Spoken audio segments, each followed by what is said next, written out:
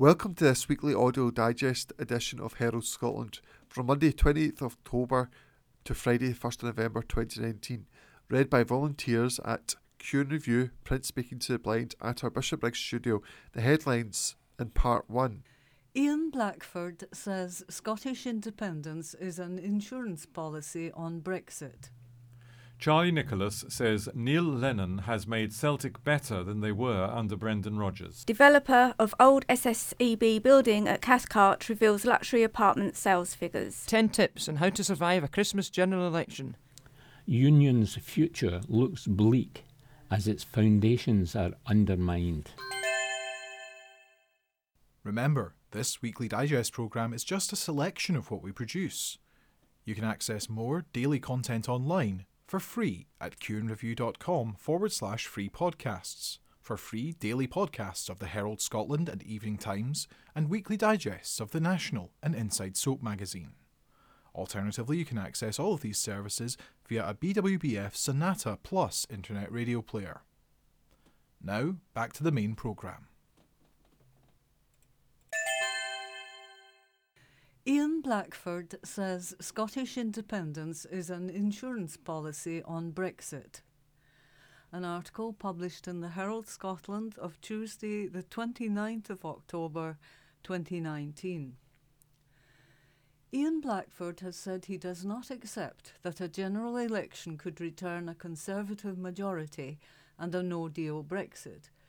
Ian Blackford said he wants Boris Johnson to be defeated and called on opposition parties to take on the Brexiteers. He said Scotland has the insurance policy of being able to have a referendum on Scottish independence, so staying in Europe. Speaking on BBC Scotland's Good Morning Scotland radio programme, he initially refused to directly answer questions on whether an early general election could return the Tories to power and lead to the UK leaving the EU without a deal. Asked if what he was trying to stop with the general election could be the outcome of it, he said, "I don't accept that." He added, "In a situation that this Prime Minister said he was going to do or die in a ditch if he didn't deliver Brexit on October the 31st, that's not happening this week. This is a Prime Minister that has failed to deliver.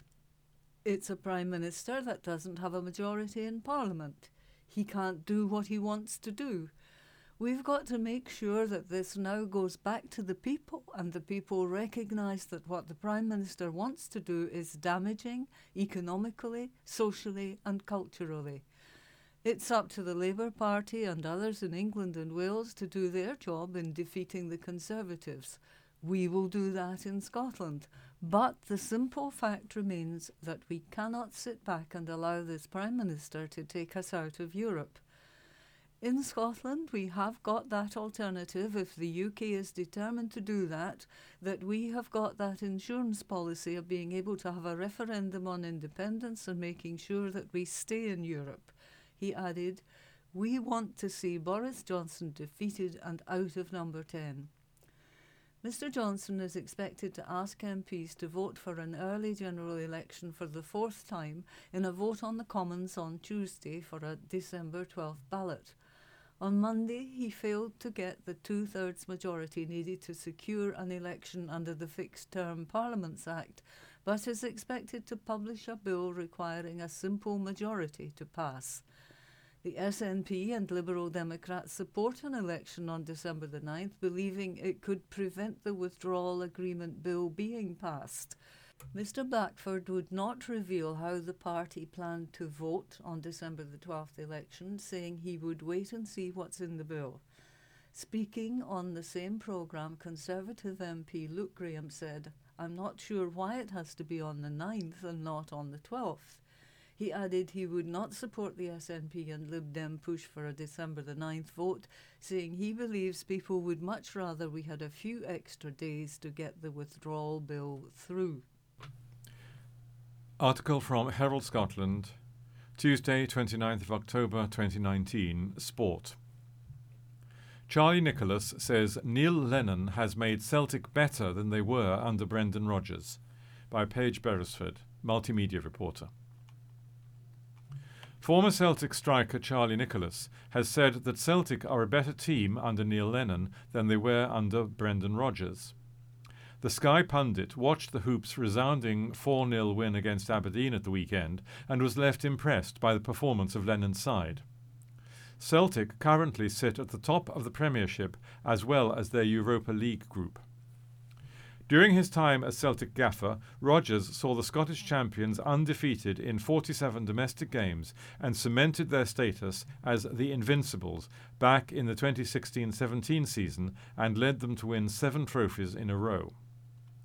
He left Celtic in February for a move to Leicester City, and Lennon returned as manager for the second time, where he led the club to win a historical treble.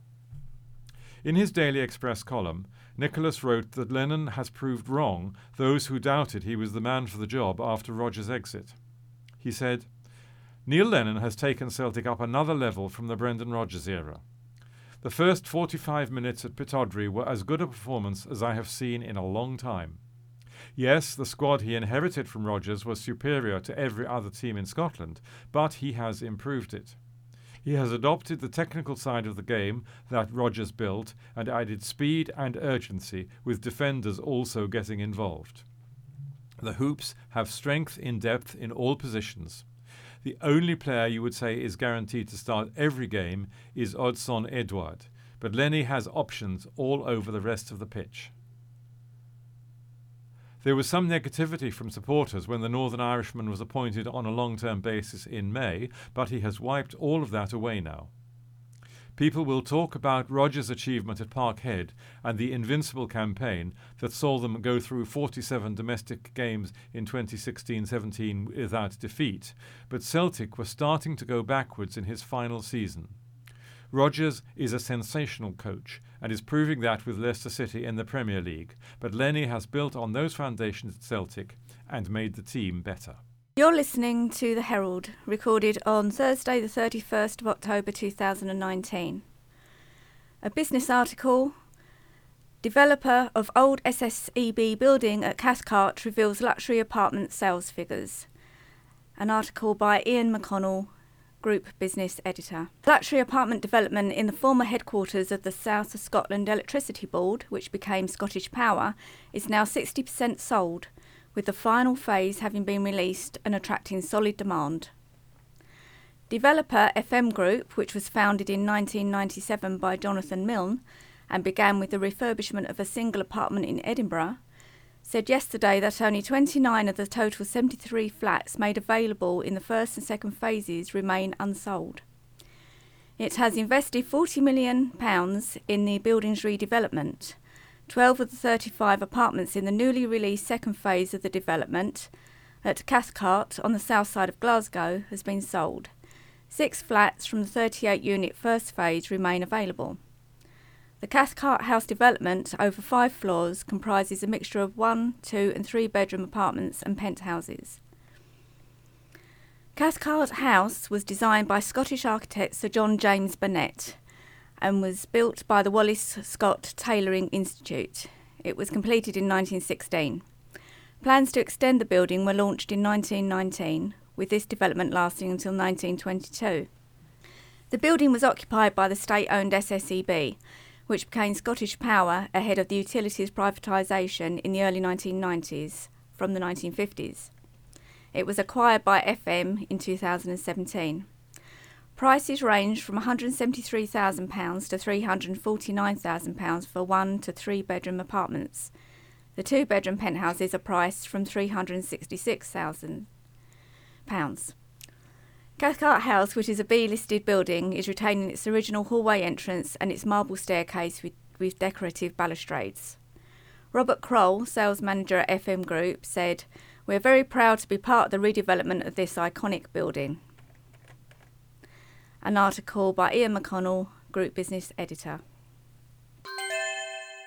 Visually impaired people are being invited to see if they are eligible for a free, specially adapted radio from a charity. The British Wireless for the Blind Fund, BWBF, provides the equipment to those with sight loss around the UK who meet its criteria. Radio is a lifeline to those who are blind and partially sighted, providing companionship and helping them to keep in touch with what's going on in the world, as well as in the local community. BWBF offers equipment free of charge to those who have sight loss and are in receipt of a means-tested benefit. BWBF is launching its Reaching Out campaign to try and increase awareness about their equipment and help more people who are blind and partially sighted. Our Regional Development Manager, Sophie Weldon, said, "Our radios are designed so that a person with sight loss can use them easily and independently. All equipment is delivered to the home by a volunteer who sets it all up and provides support in using it. We offer a range of equipment: digital radios, CD players, memory stick players, internet radio, and even a specially designed app. Our radios are vital to someone who cannot see. They provide news, information and entertainment, but also more importantly companionship and a friendly service. If you or someone you know is interested in a BWBF radio, please contact Sophie Weldon at sophie@blind.org.uk. That is sophie@blind.org.uk, or phone 01283 790 208. That's 01283 790 208, or on 07540 724 063. That is 07540 724 063. To find out more about the British Wireless for the Blind Fund, follow us on Twitter at British Wireless, like us on Facebook, or go to blind.org.uk. Now, back to the main programme. You're listening to Herald Scotland, as published on Thursday the 31st of October 2019. Opinion, Alison Rowett. 10 Tips on How to Survive a Christmas General Election by Alison Rowett, Senior Politics and Features Writer. Fortunately, it was written in pencil. There it is, in the diary for October the 31st, 2019, Brexit. It has had to be erased, like so many other things now that the Christmas General Election of 2019 is upon us. Christmas is not cancelled, or not yet anyway, but the joyous events in the run-up, the nativity plays and the drinks parties, but most of the drinks parties will have to be rearranged. Do not despair though. With the aid of 10 election do's and don'ts, let us call them commandments in keeping with the season's biblical theme. We can get through this with our sanity clauses intact, with apologies and thanks forever to the Marx Brothers. Here goes. Do set up an official, impartial, fact-checking service that can give you a ruling on the avalanche of claims and counterclaims coming voters' way. Yesterday's PMQs, with a row over the involvement of American firms in the NHS, was just a flavour of what is to come. At this moment, somewhere in the UK, claims have been painted on the sides of buses, and voters need to know who and what to trust. Let the official fact-checker dispense with the traditional, on the one hand, on the other hand, fuddy-duddy formalities. In this fast-moving age, a simple thumbs up, thumbs down will do.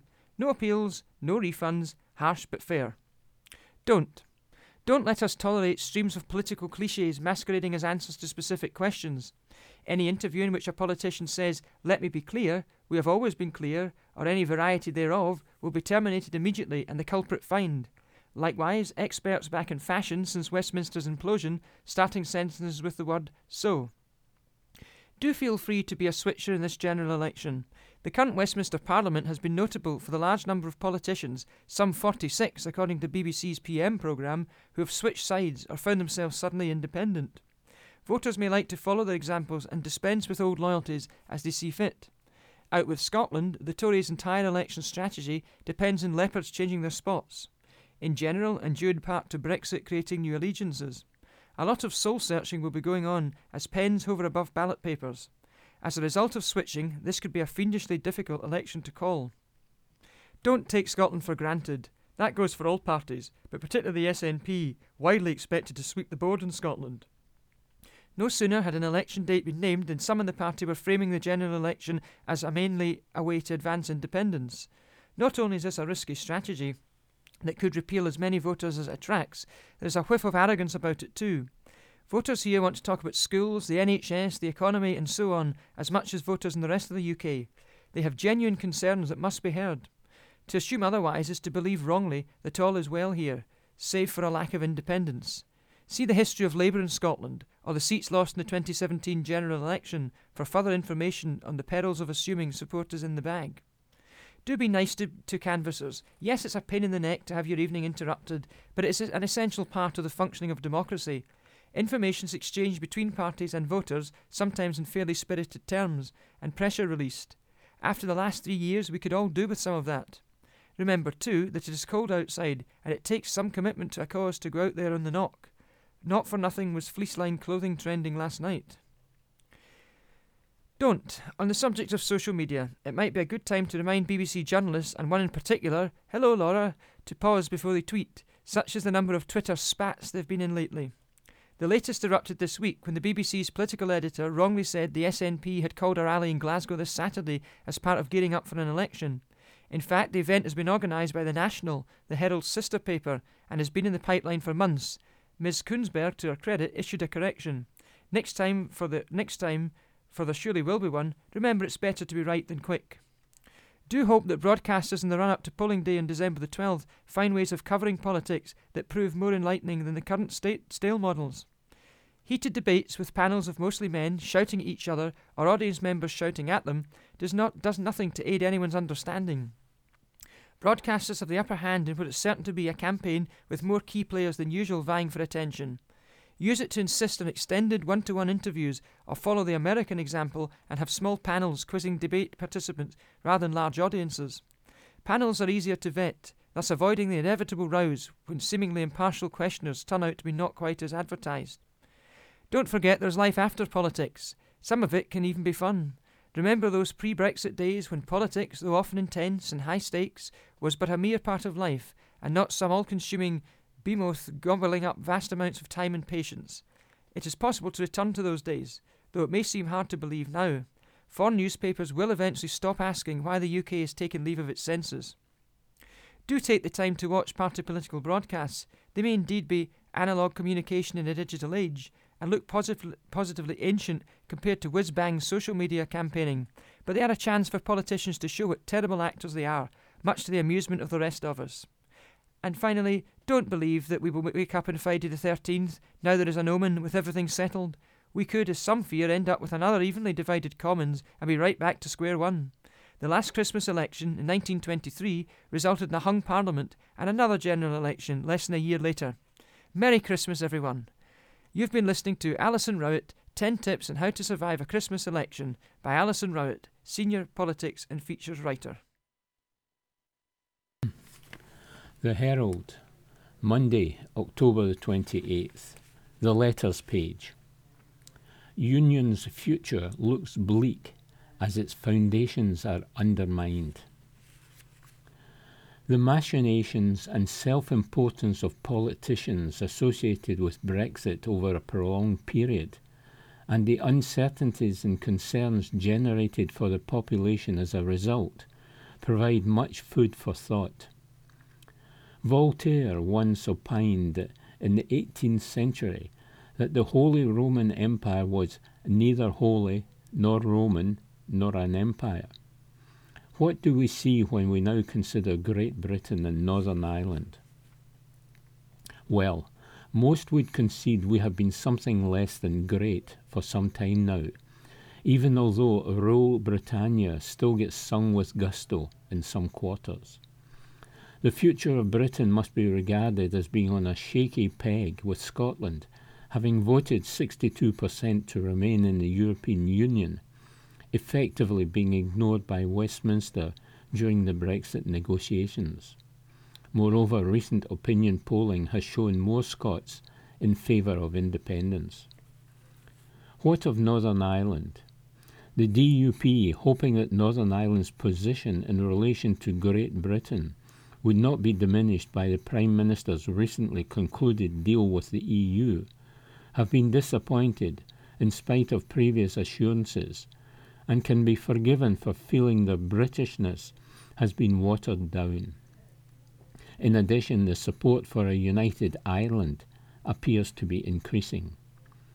Many in England have already expressed the view they wish to have Brexit, even at the cost of Scotland leaving the Union, and, as day follows day, it looks more likely they may get their wish, and thus being able to stop shoveling money over Hadrian's Wall, as was once said.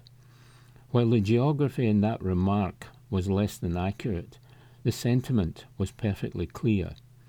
The future for Great Britain and Northern Ireland is looking increasingly uncertain and fragile, with its foundations being slowly and surely undermined. Ian W. Thompson, Lindsay.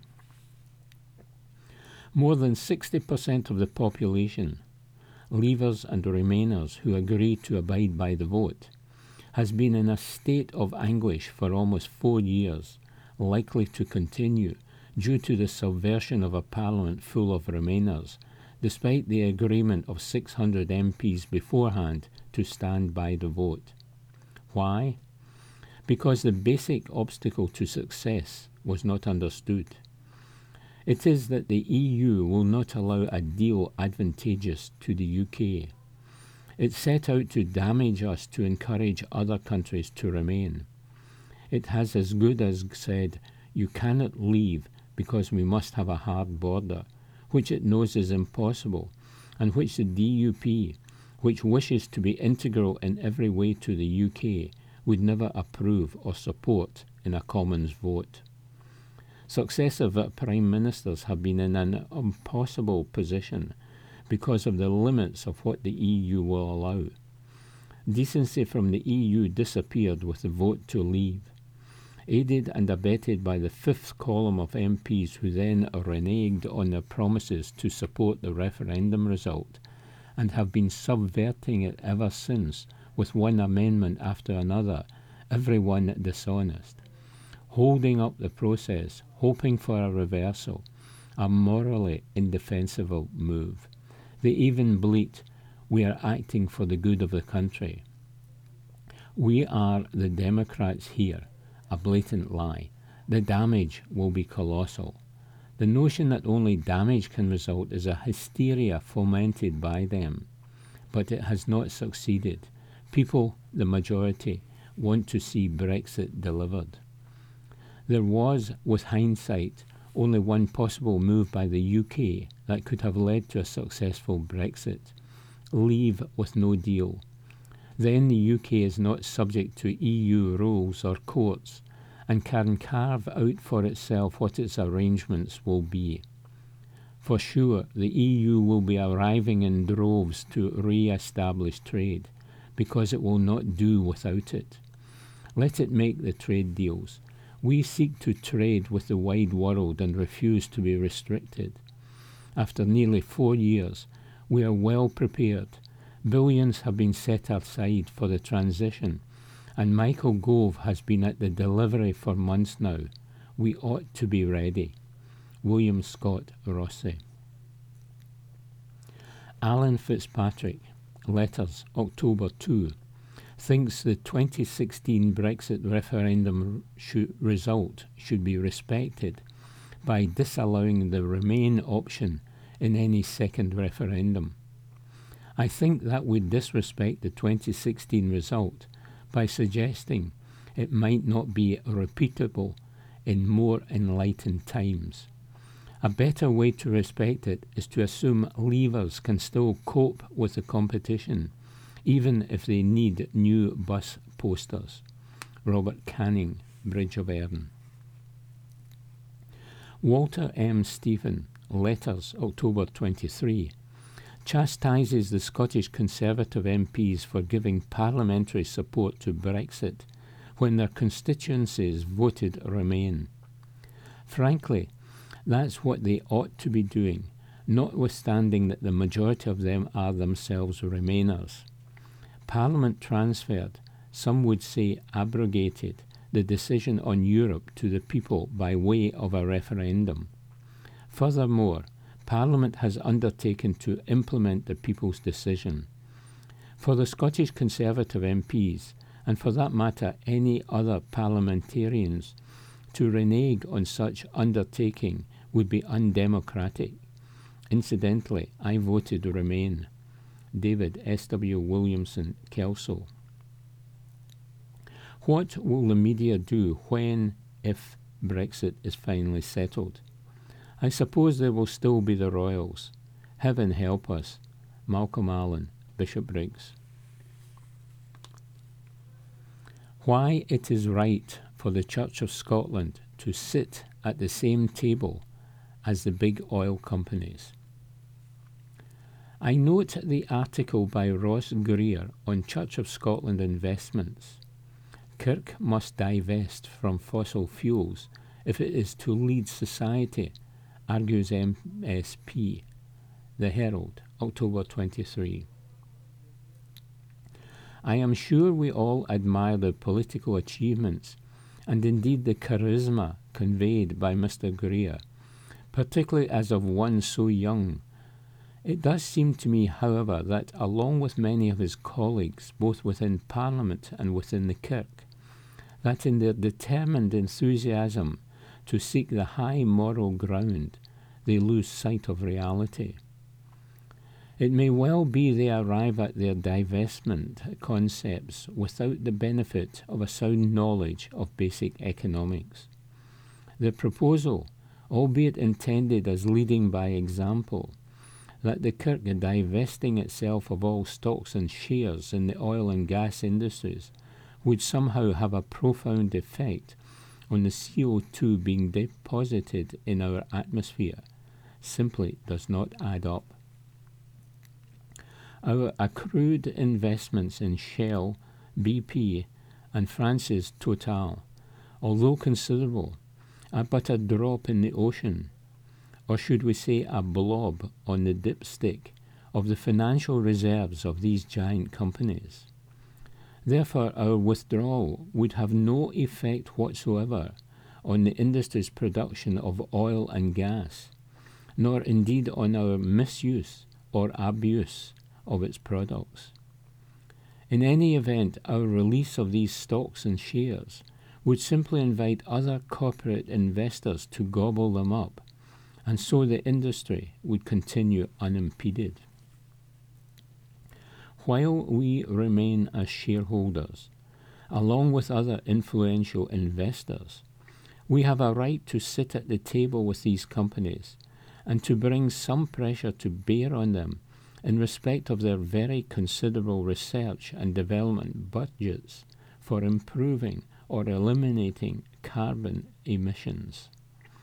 A recent science paper published by the industry reports on a proposal that redundant ocean-based wells may be converted into refineries, whereby CO2 could be extracted from the atmosphere and pumped safely into the seabed, a procedure currently and naturally executed by marine flora.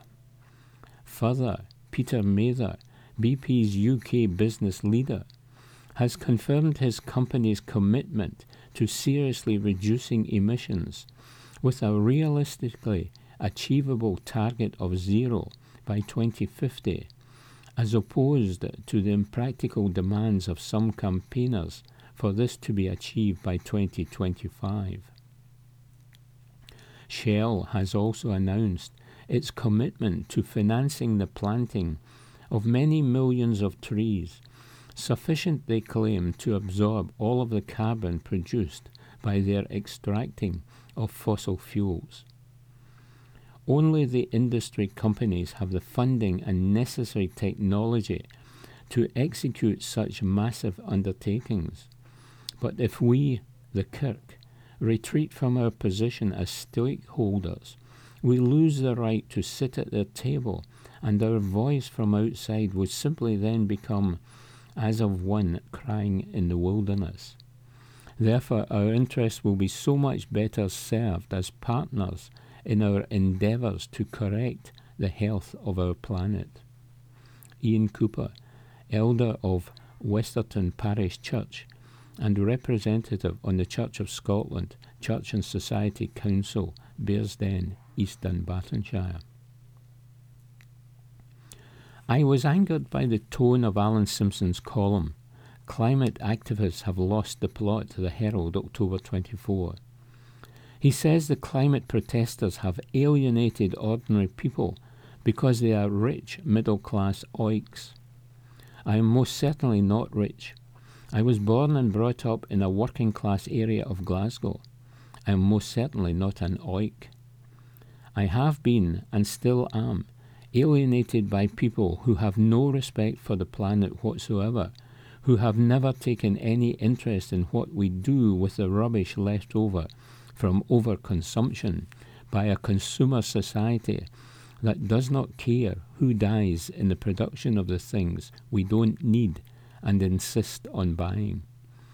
All people out there who took no notice of Sir David Attenborough's nature documentaries, Rachel Carson's book on the damage done to people, animals, insects, plants, oceans, and much more.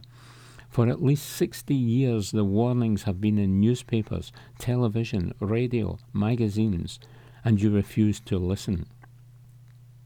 There are hundreds of environmental pressure information groups who have been telling the same story for the same amount of time. Now you are all saying we're going too far because we were trying to shut down the centre of London to bring attention to the fact that if we don't stop destroying the planet, we are up a certain creek without a paddle. I am alienated. What are you going to do about it? Margaret Forbes, Kilmacombe.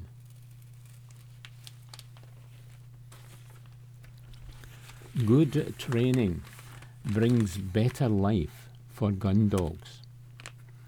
I note with interest the article by Mark Smith, End the Cruelty Inflicted on Dogs in the Name of Shooting, the Herald, October 24.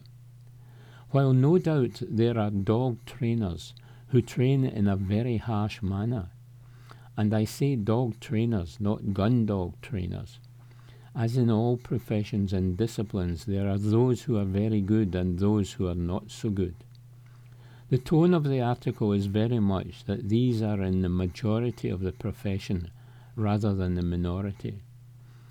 In the 20 years or so that I've been working with dogs, I have seen a massive change in the approach to training, and especially in the approach to training gun dogs.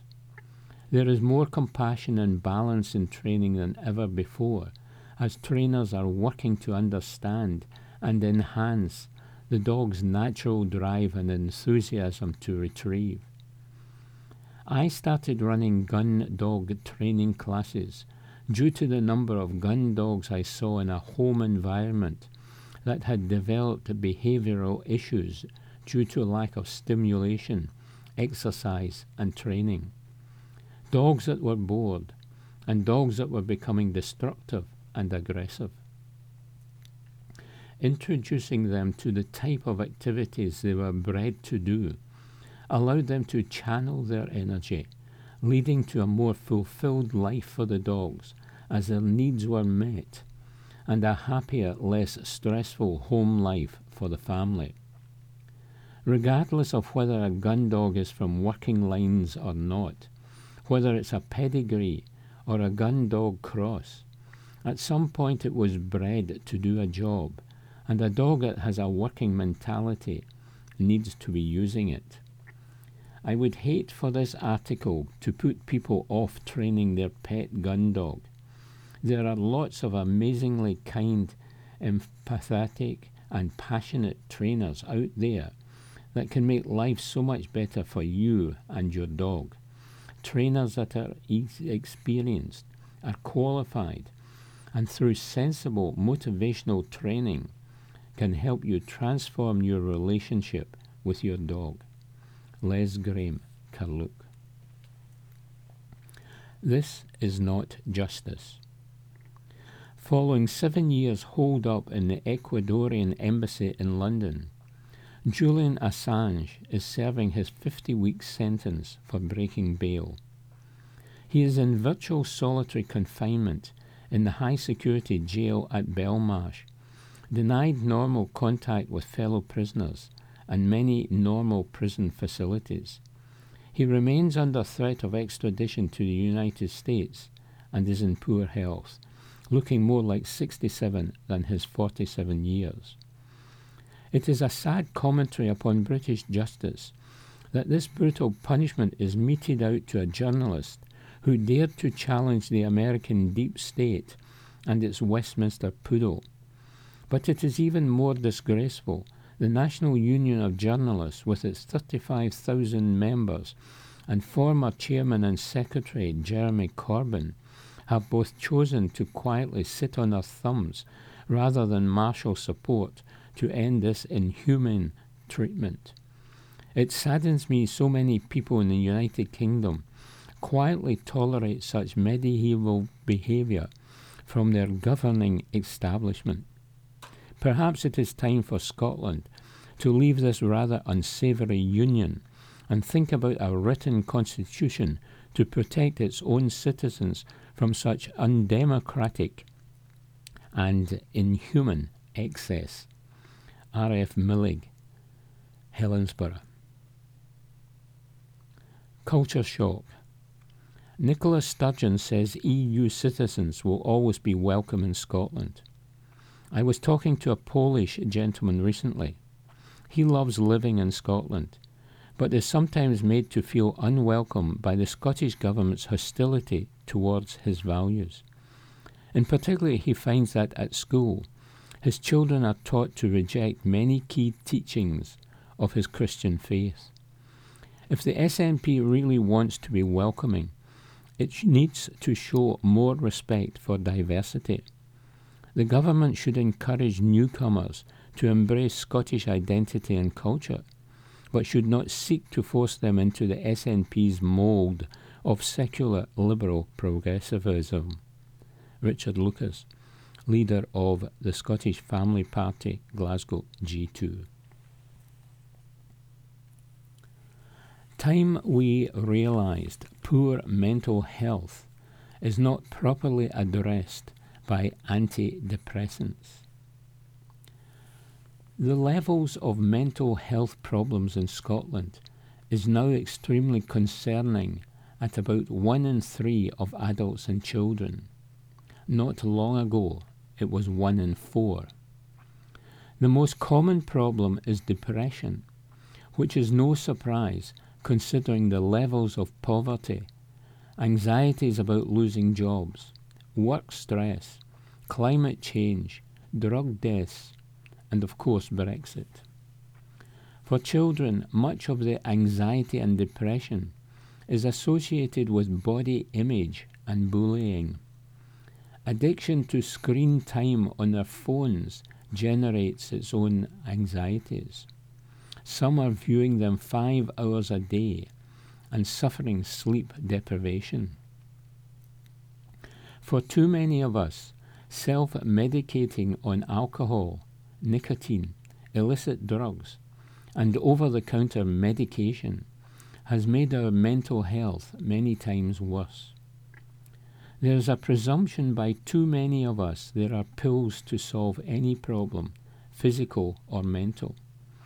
Hard-pressed NHS workers and GPs too quickly resort to writing prescriptions for antidepressants because they have neither the time nor alternative resources to offer any other solutions such as counselling, access to psychologists, and the likes. Antidepressant prescriptions soar by 48% to almost 1 million in 10 years, said the Herald on October 23. The real scandal in all of this is that, as has been known for decades, antidepressants are not the solution.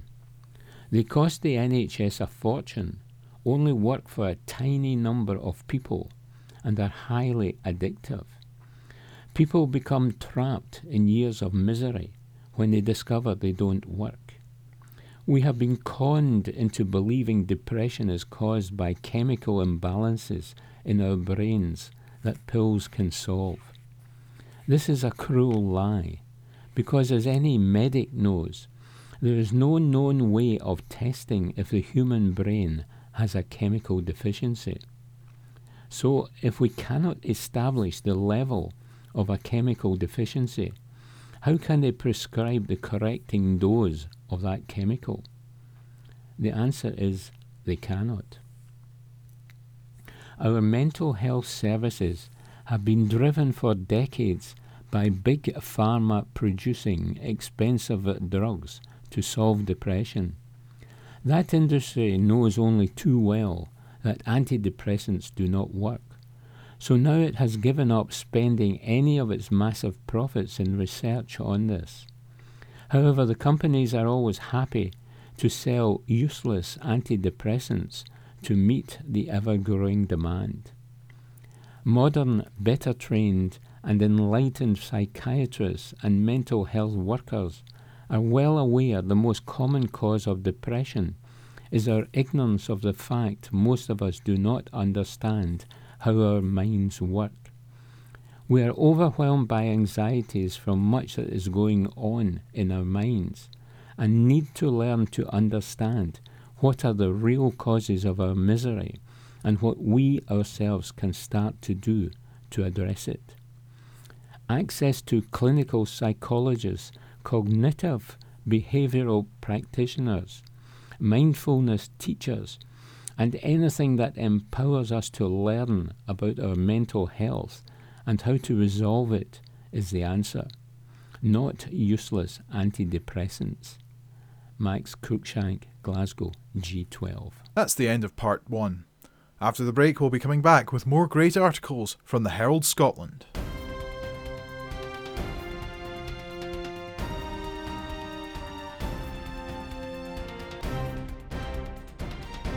Welcome back. The headlines in part 2. Uzma Mir, England's disrespect for the Haka sends out all the wrong signals. Construction industry facing new challenges. Brexit 50p coins to be shredded and melted down by Royal Mint. Celtic hold emergency talks with Lazio and UEFA, and Alan McGregor a semi-final doubt.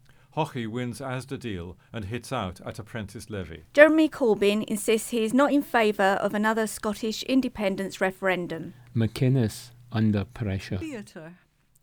Prism, King's, Edinburgh, 4 stars. Letters.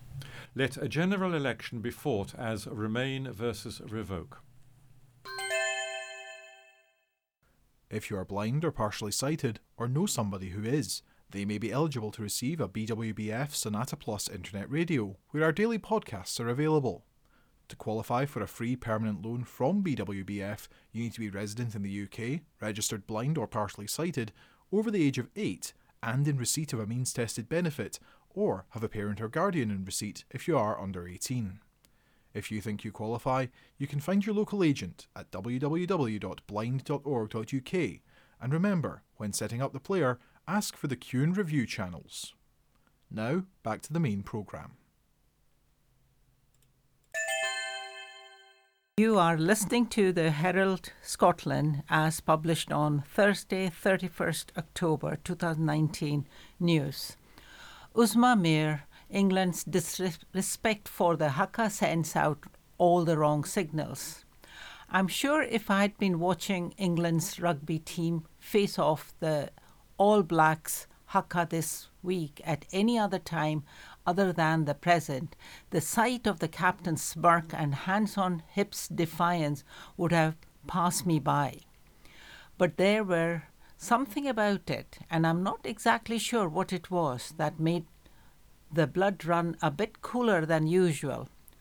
Was it that the response, apparently pre-planned with one-upmanship at its heart, felt disrespectful to this ancient ritual? Maybe it's because I love a good haka and everything it stands for. The fact that it's a part of indigenous Maori culture which has been embraced by all races in New Zealand makes it a special and unique tradition to be celebrated and admired. Recently, when a friend's 22-year-old son was leaving a New Zealand school after coaching rugby there for a year, I confessed to shedding a wee tear as she showed me video of the 100 or so multiracial students performing the haka as a mark of respect for their coach. It is moving and fierce, powerful and evocative, hypnotic and surprising all at the same time. It's an ancient tradition that has survived the inexorable push towards the homogeneity of Hollywood culture. For that, I think it deserves a little respect, not smirking, rule-breaking or attempts to drown it out with renditions of Swing Low, Swing Chariot. Of course, there's an argument to say that the aim was not to disrespect. I mean, we all make mistakes when it comes to others' culture, rituals and customs, when we simply don't know what is expected of us. It's no biggie, as my kids would say. I have a litany of experience of this. One episode stands out. A few years ago, a Muslim cousin of mine got married to a Sikh. Although the families originated from within 10 miles of one another on the Indian subcontinent, neither had read the non-existent copy of a very handy guide to wedding rituals. The result was a standoff outside a Scottish country house on the one baking hot day of 2010 that lasted for a painful 25 minutes as neither side knew what they should do. A standoff so scary it put the Soviet-American standoff at Checkpoint Charlie in 1961 to shame. We just had no idea what each other's rituals were. Do we shake hands? Exchange gifts? We had garlands, but who was to put it on home? And it seems I'm not alone in my experience of faux pas when it comes to rituals. A Jewish friend recently told me of a function at a synagogue where the different types of food on the table were carefully chosen to signify certain elements of the past. A soft and gooey food called karoset signified the cement used by the Jewish slaves in building, and bowls of salted water signified the tears and sweat of those slaves. Just as one man was about to drink the much respected salted water, a non-Jewish visitor plunged his hands into the bowl and started vigorously washing them. I'm telling you this now, so no excuses in the future. Maybe it's the disregard for the rules by the team that's ripping any knitting. Few, and certainly it seems not even the All Black themselves, argue that a response to the haka is not acceptable, but it's the disregard for authority, the we know better than officialdom, which smacks of something more potentially worrying. World rugby regulations insist that opponents must stay in their half when the haka is being performed.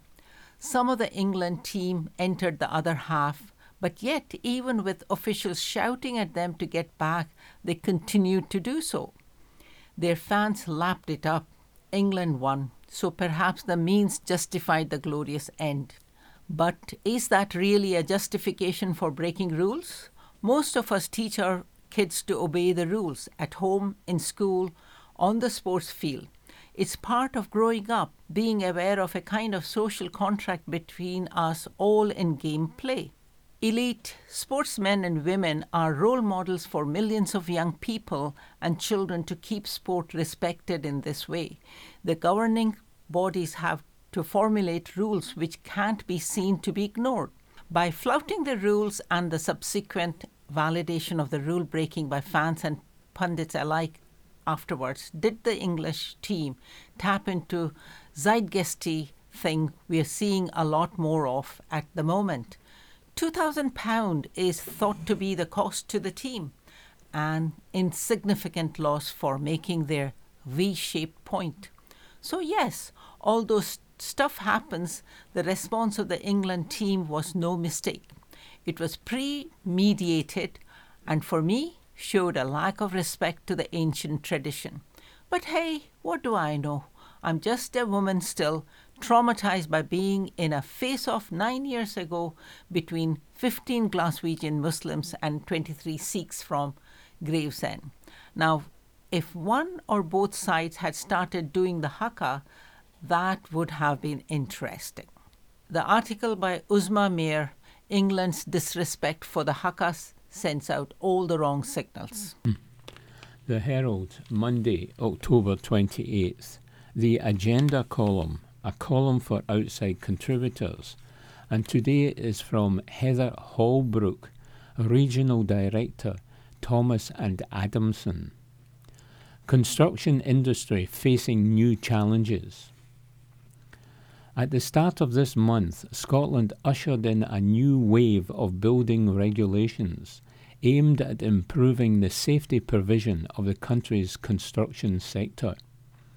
Announced in the aftermath of the Grenfell tragedy, the Building Scotland Amendment Regulations 2019 provide a crucial step towards ensuring the continued safety of Scotland's domestic and non-domestic properties by placing greater emphasis on fire safety and minimising the chances of a similar tragedy reoccurring in the future.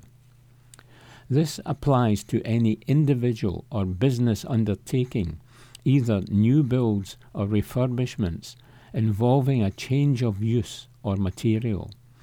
This essentially means builders operating in Scotland must now source any insulation and cladding materials required for their build developments from compliant suppliers.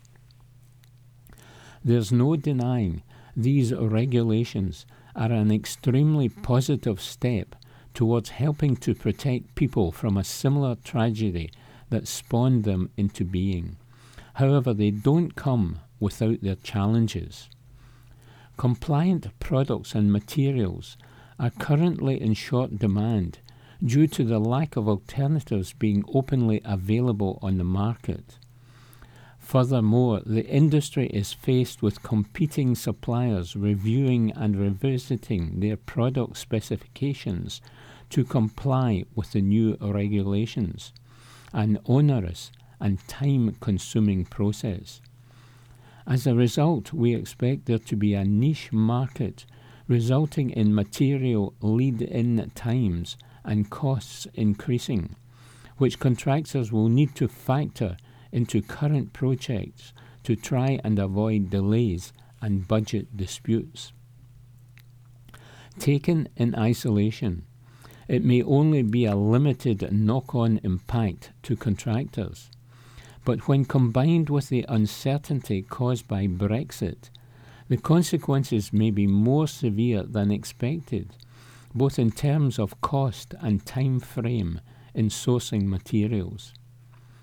As with nearly every sector in Scotland, a no-deal Brexit could also greatly impact our industry's supply chain.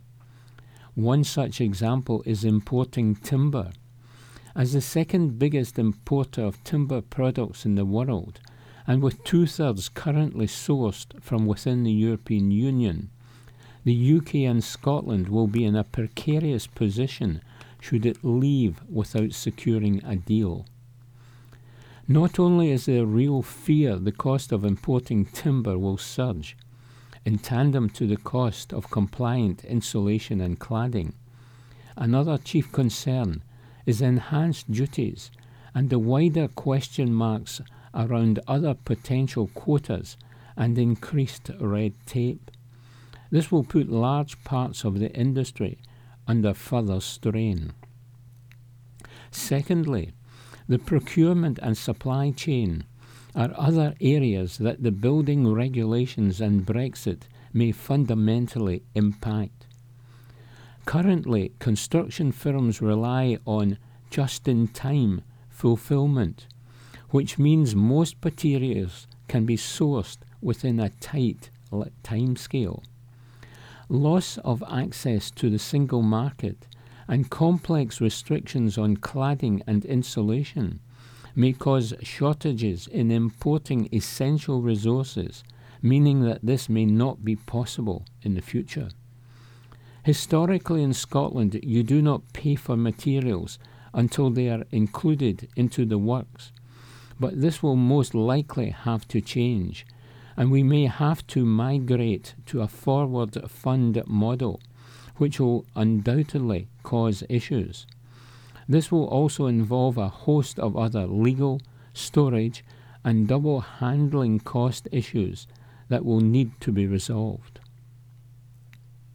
Despite Scotland's property market being buoyed by several new multi-billion-pound projects, such as Scotland Excel £1.5 billion new build housing framework, The industry needs to adapt quickly to these changes to ensure minimal disruption to planned or future developments. It may mean short-term disruption, but it will ultimately demonstrate that Scotland leads the way in delivering safe, compliant construction projects to both individuals and investors. And this is the view of Heather Hallsbrook, Regional Director Thomas and Adamson, in the Agenda column, a column for outside contributors. Brexit 50p coins to be shredded and melted down by Royal Mint. An article published in the Herald Scotland of Tuesday the 29th of October 2019. Limited edition Brexit 50p coins, dated October the 31st, 2019, are set to be shredded and melted down after UK's departure from the EU was delayed by 3 months. The special coins were originally designed to be minted in time for Britain leaving the trading bloc this Friday. However, today the Treasury confirmed these coins would be recycled now that the EU has agreed a Brexit extension with the UK government. An HM Treasury spokesman said, "We will still produce a coin to mark our departure from the European Union, and this will enter circulation after we have left." According to the Royal Mint website, precious metals such as 50p coins are sorted and shredded before being melted down. Metals are then purified and solidified before being turned into new products. The cost of designing and producing the commemorative coins will be met by the Royal Mint out of its own revenues at no cost to the taxpayer. Chancellor Sajid Javid had asked officials to look at whether it would be possible to produce the coins in volume ready for the UK's scheduled EU leaving date of October the 31st. Former Chancellor Philip Hammond had planned a limited edition of around 10,000 commemorative coins to be sold to collectors for £10 each. Mr. Javid's revised the proposal for the coins to be produced for mass circulation. This was portrayed as a statement of intent that the Treasury was fully behind Brexit. The coins will carry the words "Friendship with all nations," but will be stamped with a new departure date, currently set to be January the 31st, 2020. You're listening to Herald Scotland, as published on Thursday the 31st of October 2019. Sport. Celtic hold emergency talks with Lazio and UEFA, and Alan McGregor a semi-final doubt, by James Kearney, sports writer. Celtic captain Scott Brown could miss out on Saturday's League Cup semi-final against Hibernian. Alan McGregor is a doubt for Rangers' fixture against Hearts on Sunday, and Craig Levein has told supporters that no one wants Hearts to improve more than him. Injury concern for Brown. Scott Brown could be forced to sit out this weekend's League Cup semi-final after the Celtic captain came off with a thigh injury during his side's 2-0 win over St Mirren last night. Celtic manager Neil Lennon said, "We'll have to wait and see how it settles overnight, but we're hoping he will be okay. It's not like him to come off, so he obviously felt something there." Lennon admits Bayo could be out for 6 weeks. Celtic striker Bayo could be out for up to 6 weeks, Neil Lennon has admitted. The Ivorian forward could require knee surgery that would result in an extended spell on the sidelines. McGregor in semi-final sweat.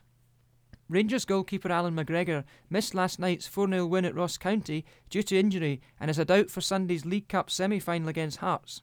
According to Stephen Gerrard, he told the Scottish Sun, "He tried it yesterday. He was still in some pain, so he done the sensible thing. You can't take any risks with your goalkeeper."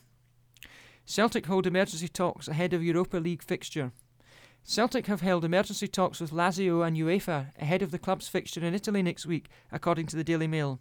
Around 9,000 Celtic fans are expected to make the trip amid concerns that there could be clashes between the two sets of supporters. Levein. I don't mind supporters venting their frustration. Hearts manager Craig Levein, who watched his side lose 1-0 to St Johnstone at McDiarmid Park last night, admits that he understands supporters' frustration with recent results, but insisted that he is the man to take the club forward. Levein told the Scottish Sun, "I understand the frustration of supporters. Nobody wants to win games more than I do. Nobody has more of a vested interest in winning than I do." Lennon hails Priceless Forest. Following last night's 2-0 win over St Mirren, Neil Lennon has played tribute to Celtic winger James Forrest, who got on the score sheet last night. "We gave him a new deal, and I don't care how much money we pay, he's priceless to me," Lennon said. "What would he cost? A goal-scoring winger who has been doing it consistently for 10 years and won treble Player of the Year awards." Kilmarnock will appeal Bruce Red, says Alessio. Kilmarnock manager Angelo Alessio is adamant that referee Don Robertson made an error when sending off Alex Bruce in last night's 2-1 defeat at Fir Park and will appeal the decision. Alessio said, "It was a good tackle. It wasn't a free kick or sending off. Bruce took the ball. It was very clear." Gerrard, Ryan Jack is a proper leader. After his 2-goal display in Dingwall, Ryan Jack has been hailed as a proper leader by Rangers manager Steven Gerrard. He said, "It was a performance of a proper leader, and with his 2 finishes, he is adding that to his game as well. He has come on leaps and bounds and just needs to keep going." You've been listening to The Bulletin. Celtic hold emergency talks with Lazio and UEFA, and Alan McGregor a semi-final doubt, by James Kearney, sports writer. Article from Herald Scotland, Tuesday 29th of October 2019, Business. Hockey wins Asda deal and hits out at apprentice levy, by Scott Wright, Deputy Business Editor. City Facilities Management Holdings has renewed its contract with Asda as founder Lord Willie Hockey railed against the government apprenticeship levy.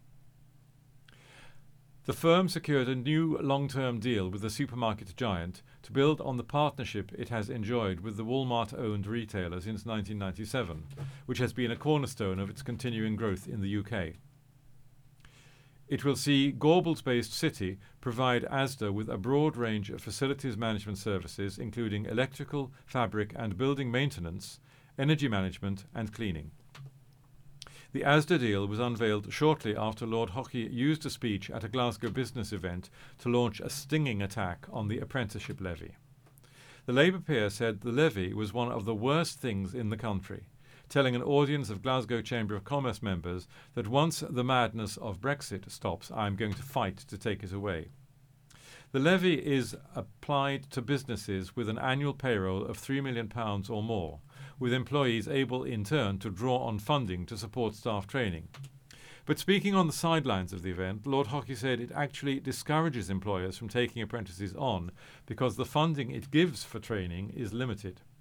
He said, "In the small print of the apprenticeship levy, when they say you can get money back, they are only willing to give you money back for the day that the apprentice is in education or is at college. The other 4 days of the week, they don't see that, but we can't charge anybody." Most people who are paying for an apprentice now are not being able to recoup that money. I'm saying to the government, when you are an apprentice, your whole week is training. You are either getting theory at college 1 day, or you are getting practical for 4 days from a time-served engineer. You learn more in those 4 days than 1 day at college, so why should I not get my money back to pay for it? I'm sad to say, because of it, I now have less apprentices. He added, "Nobody has said this is a good idea, but we can't get talking about it because of Brexit. This is the problem. We can't get to the big issues." On the Asda deal, Lord Hockey said, "I am thrilled that we will continue to build on the success of the last 2 decades in our continued partnership with Asda. Our trusted relationship is testament to the hard work and dedication of our colleagues over the years, and I am incredibly proud of what our teams have achieved in driving service and savings across the estate. I very much look forward to developing new and innovative solutions to further grow our partnership in the future."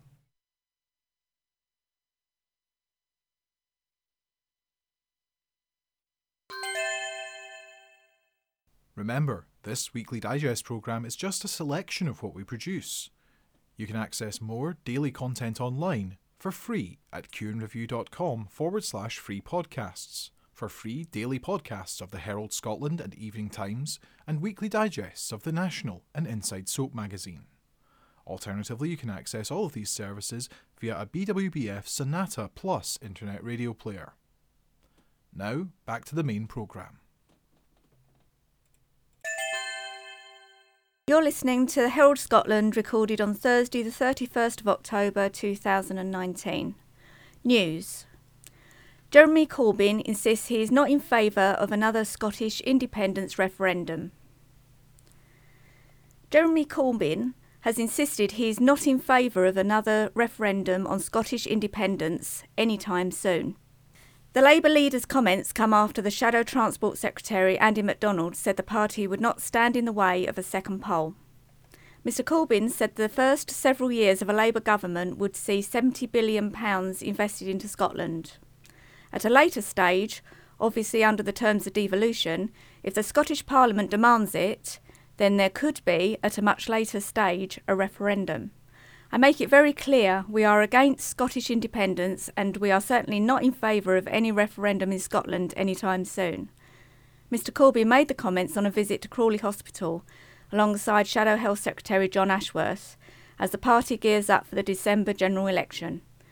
Mr MacDonald told the BBC on Wednesday that while his party did not want Scotland to split from the rest of the UK, they would not stand in the way of a second independence referendum.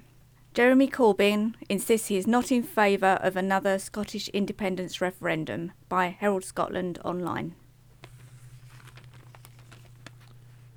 The Herald, Monday, October 28th. Sport, football. McInnes under pressure. The disappointing form shown by Aberdeen in the opening weeks of the season was, with some justification, attributed to their lengthy injury list, which their manager Derek McInnes had to contend with. The absence of Andrew Considine, Scott McKenna and Ash Taylor at the back saw the Pittodrie club struggle. They may have been without Lewis Ferguson, Curtis Main, Funzo Ojo and Taylor once again yesterday in their 4-goal defeat by Celtic. But McKenna and Considine are both back. And McInnes once again fielded Greg Lee and Zach Viner, two defenders in central midfield. So the ease with which their opponents went 4 ahead in the opening 45 minutes was inexcusable. Mikey Devlin was dreadful. McKenna not a great deal better. It was depressing to think these are two of the players who are contenders for the problematic centre-half position with Scotland. Their teammates, though, have little chance of ever gaining international recognition if they continue to perform like this. But it is McInnes who must take responsibility for this heavy reverse. His side could, it should not be forgotten, have gone third in the Premiership table if they had triumphed. But the unhappiness with the man in charge is growing in the North East. It was certainly hard to remember so many Aberdeen fans leaving a game so early. They were heading for the exits in droves long before the half-time whistle blew. You couldn't blame them.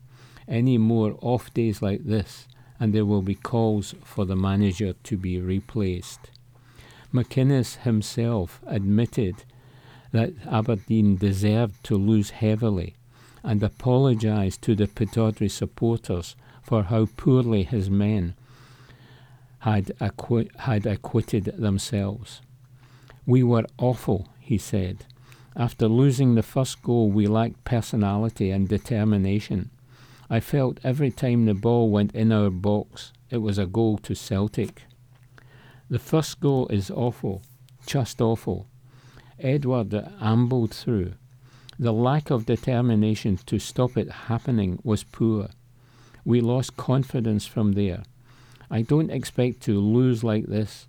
I expect us to let Celtic know we are there." Celtic eased up in the second half as the job was done. We can't take Celtic on in a possession-based game, but we can let them know they are in a game. That was a disappointment. I was astonished at the defending and the goals we lost. It was painful. I can only apologise to our supporters. They deserve better than that. I think I deserve better than that. Theatre. Prism, King's, Edinburgh, 4 stars. An article by Neil Cooper, theatre critic, published in the Herald Scotland of Tuesday, the 29th of October 2019. Life says iconic filmmaker Jack Cardiff in Terry Johnson's play is temporary. Film is forever. So it is in this loving reimagining of the final days of this cinematographer behind The African Queen, The Red Shoes, and a lot more besides. Johnson put Cardiff in the garage of his Buckinghamshire home, a space lined with portraits of the actresses he lit with such translucent wonder alongside some of the equipment he used to make it happen. Now, in the throes of Alzheimer's, Jack's son Mason has surrounded his father with totems of his adventures in the screen trade to help nudge out his memoirs. Also on board is his young carer Lucy, while he can't help but mistake his wife Nicola for Katharine Hepburn.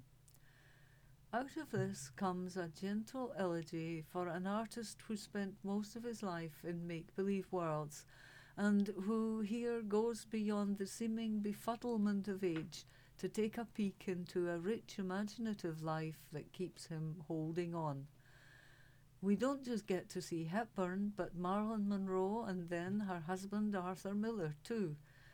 As Cardiff himself observes early on, stepping into designer Tim Shortall's elaborately decorated garage that doubles up as a film set is a bit like taking a tour of Cardiff's mind, where all the studio rushes flicker into bittersweet life.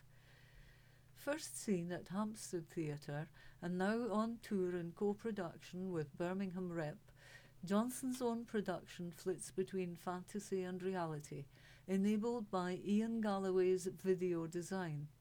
It draws out fine performances from Tara Fitzgerald as a resigned Nicola, Oliver Himbra as Mason, and Victoria Blunt as Lucy, who first enables Jack to leap down his celluloid rabbit hole.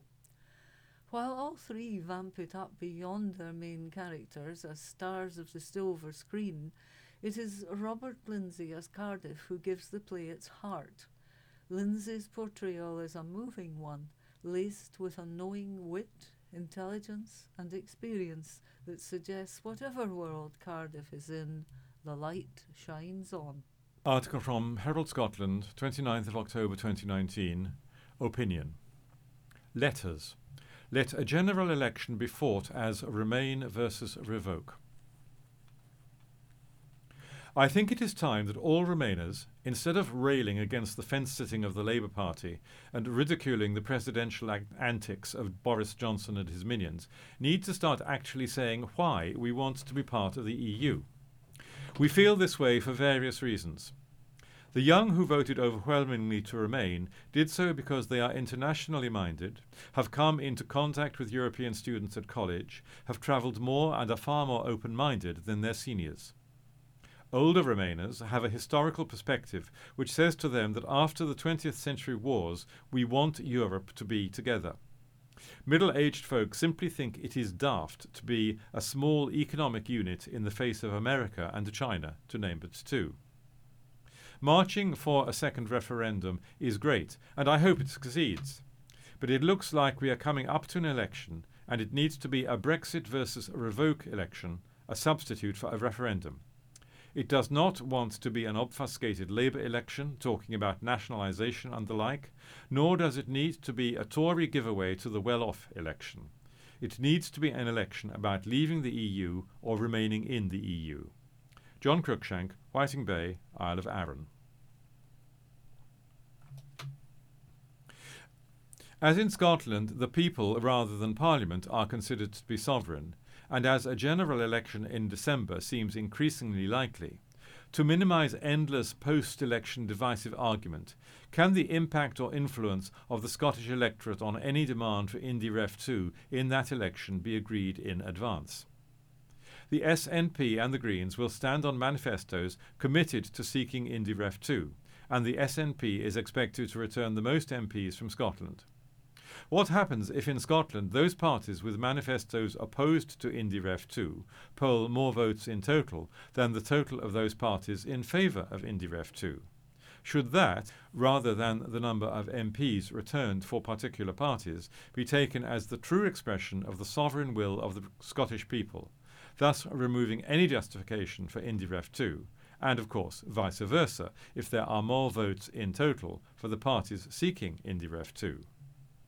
Alan Fitzpatrick, Dunlop. David Williamson, Letters, October 28th, believes that the Scottish Tory MPs are acting dutifully in supporting Brexit. I think his view is questionable on various grounds. First, the referendum on EU membership was advisory only, not binding. The government was not obliged to shape its policy on the referendum result, and on any showing the idea of initiating as massive a constitutional change as departure from the EU on the strength of a wafer-thin majority vote was absurd. In a parallel universe, a sensible government would have responded to the referendum results by conducting a serious and academically respectable investigation into the various forms a Brexit might take, and the likely results of each of them, and putting the findings before the electorate before even initiating the process of leaving the EU. It is nobody's duty to support a misguided and mishandled policy that can only lead to disaster. Secondly, it is surely a first principle of parliamentary democracy that members are elected to serve their constituencies. Every one of our Tory MPs is going directly against the majority of the voters they represent in their sheep-like obedience to their party line, hardly an example of democracy in action. However, this issue is really academic, since none of the MPs in question is likely to remain in office beyond the forthcoming election. Derek McClure, Aberdeen, AB 24. Yet another extension and delay to the farcical Brexit saga, this time to January the 31st, 2020. The rest of the world must be looking on in astonishment at the ineptitude of our democratic institutions and conclude that we are a complete basket case. The whole mess could have been settled once and for all by the end of this month if the EU had just acted as requested to by the PM and refused to change the October deadline. This would have resulted in Parliament having to vote the New Deal through, leave without a deal, or rescind Article 50, thus remaining in the EU. Unless a complete zealot one way or the other, I'm sure the majority of the electorate, especially the business community, are so fed up with the whole business that they just want it finalised without further dithering by our so-called politicians, who as a group surely must be the worst privileged bunch to have occupied the green benches. As it is, on and on it goes, and as the end of January approaches, yet another extension could be requested and granted, and so the spiral of uncertainty continues. James Martin, Bearsdown.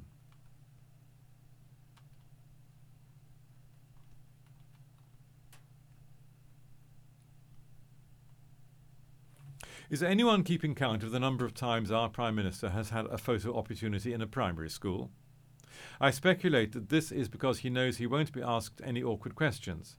But it is that generation who will miss out on the opportunities and security that the EU has provided to mine. Willie Towers, Alford. As John Donne might have put it when faced with a disastrous future, Brexit done, Britain undone. J. McCall, Glasgow, G43. Having surveyed many ditches around Kilmacombe, I am in a unique position to advise Boris Johnson which one to choose on Wednesday. Dave Biggott, Kilmacombe. Thank you for listening to this week's edition of the Herald Scotland.